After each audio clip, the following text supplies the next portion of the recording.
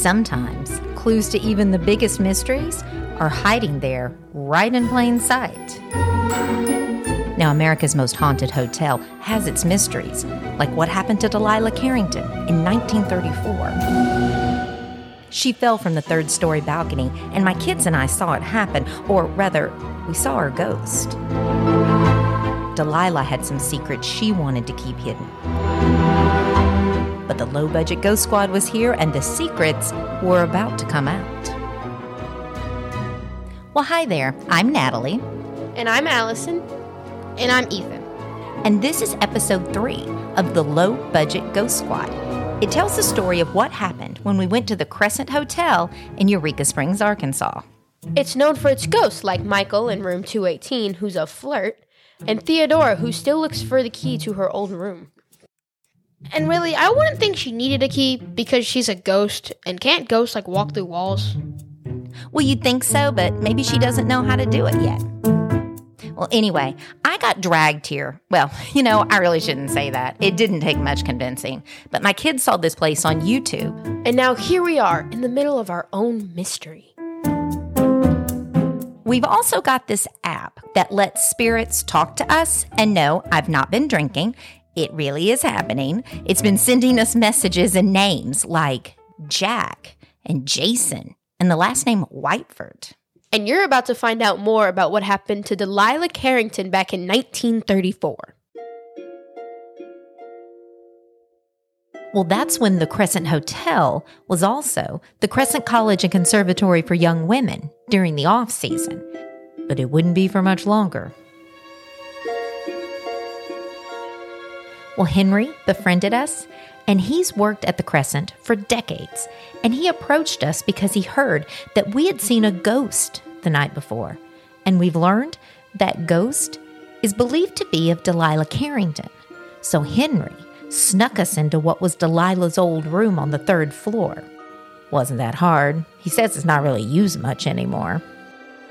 Yeah, he said there had been too much tragedy tied to it. And when someone says something like that, I think they're just begging for you to ask.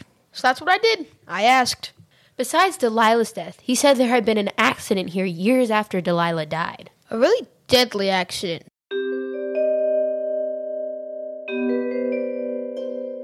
Henry said about 30 years ago, around 1990, the granddaughter of Jack Carrington, Delilah's brother, came here to find out what happened to her great aunt.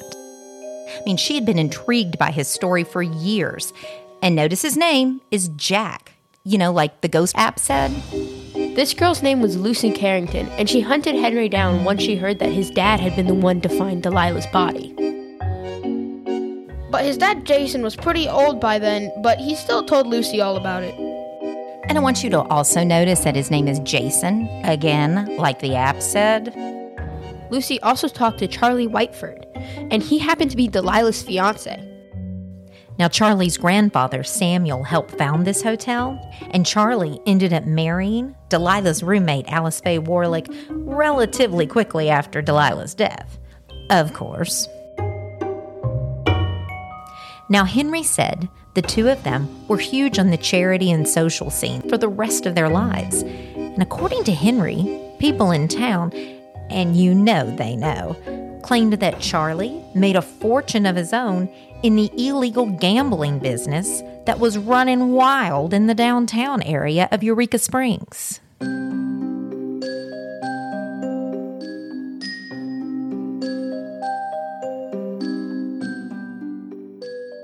Now, Alice Faye actually died here in the hotel. She had a heart attack in the middle of a hallway, strangely on the 3rd floor. That's the same floor where she shared a room with Delilah all those years before. And her grandson William was walking with her when she just collapsed. At least that's what he said. Spoilers, I said this in part 1. You can't do that yet. Okay, sorry. All right, so let's get back to this. Henry said that Lucy told him Charlie didn't seem all that emotional about Delilah at first when he was talking about her, but then she saw a small tear in his eye, but he quickly wiped it away.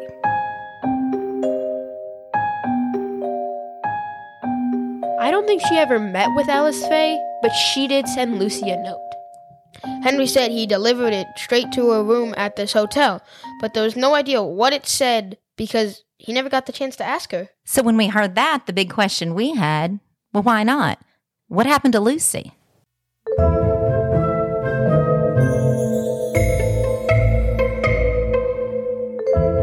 He told us she was in this room. There was a little construction work going on, and wait for it, she fell from the balcony. Y'all, when he told us she died in Delilah's room, dead silence from us. Well, maybe that's a poor choice of words, but you know what I mean. He said it had been an accident, and that's what everybody thought. Yeah, something about she shouldn't have been in that room and it was dangerous. The new railing on the balcony wasn't ready yet. You guys are not selling this. She fell just like Delilah, and then Henry says she was wearing old-timey clothes like her too. Okay, then there's this. She was telling someone on the phone that she found out what happened to Delilah is hidden in this hotel. And why we didn't see it earlier, I'll never know. Yeah, I'll never know either, Allison. You know, right in the middle of talking to us, Henry starts going into his history tour mode, you know, what he would tell the guest of the hotel here at the Crescent, because it really has a fascinating history. It opened in 1886 as a hotel, but then in 1908, the Women's College opened up. And then by 1937, this doctor, and I'm totally using quotey fingers there, you just can't see me, his name was Dr. Norman Baker, and he opened a hospital claiming he could cure cancer. And, well, you know he couldn't. But it's interesting because Henry told us when it was a college, the girls would have this, like, really, I really don't know how to describe it, like this sophisticated dumbwaiter or like this pulley system or something on the side of the building, and they would haul their linens up and down for washing. Well, they didn't just haul linens up and down. They liked to smuggle the boys in. And you know, that did not go over well. So I'm thinking, did someone smuggle in a murderer? Well, Henry said construction workers found a secret passageway in there too. Now it's closed up now, but we were wondering, is that how somebody got in this room? And wouldn't you know it, Henry had to leave right then and there. He said he had to be at his post in case people wanted to know the history of the place, like we didn't. And he told us we needed to sneak out because we weren't supposed to be in there in the first place.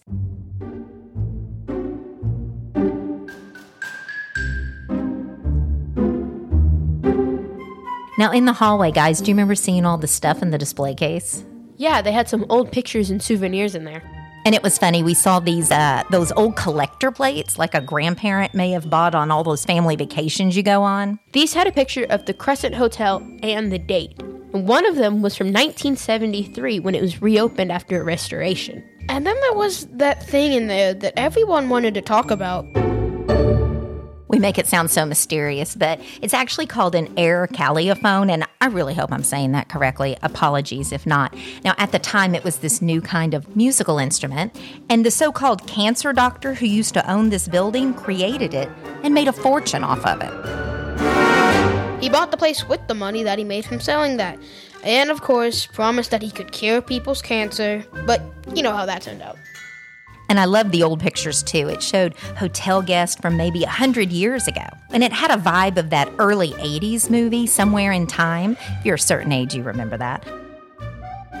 And there was an old photo of the Crescent Bowling Club. I'm sure that was a good time. There was one of the championship women's basketball team from 1931. The Crescent Commons were pretty good. And it looked like the college girls had done a few plays too, some Shakespeare, and even a Nancy Drew one. And it's funny, when we saw that, I had to look that one up because I didn't realize the first Nancy Drew book came out in 1930. Remember the picture in the other hotel? Yeah, the same people who own the Crescent also own the other historical hotel in town, the 1905 Basin Park Hotel. And for decades, it was a favorite among gangsters. You had lots of illegal booze, late-night card games, prostitution, all of it going on in there.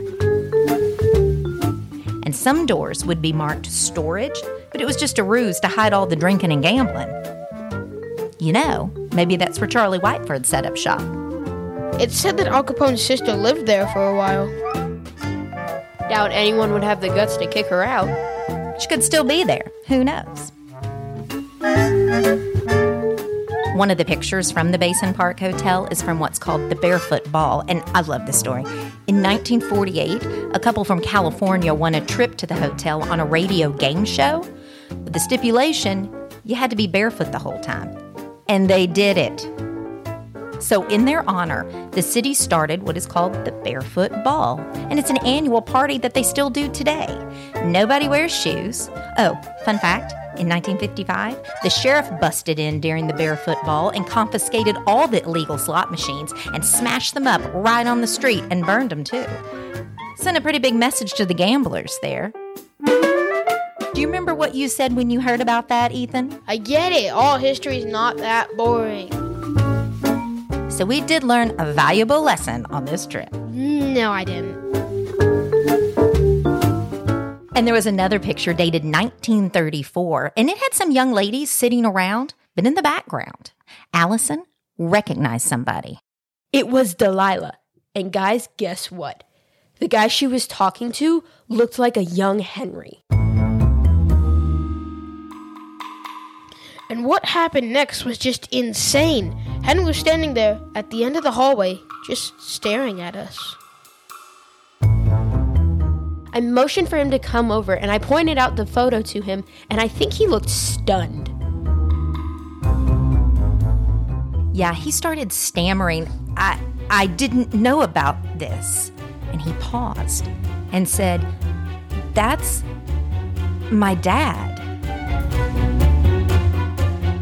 And Henry backed away and said, "I have to go." And we lost him after he went around the corner. But we were about to have an encounter with someone else in that hallway. Yeah, I don't think he liked us being there that much.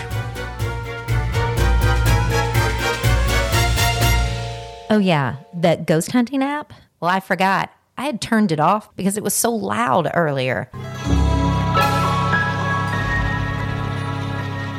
And when I turned it back on, went wild. Coming up on the Low Budget Ghost Squad, somebody at the Crescent is not what they seem to be, and their big secret was about to be revealed. And wait, are you telling me there's a ghost cat here? The Low Budget Ghost Squad is part of Spellbound Productions. Written, directed, produced, edited, and anything else that needed to be done was by yours truly. And thank you to Allison and Ethan, who agreed to tell our story and went along with this crazy idea. And awesome graphic art design you may have seen by Lucinda Peterson. We'd love for you to subscribe to the Low Budget Ghost Squad so you can check out our next adventure. And if you want to see some of the things you heard about throughout this podcast, go to our Instagram and YouTube channel that are in the description, and that's where we'll have some fun pictures, videos, and some behind-the-scenes stuff.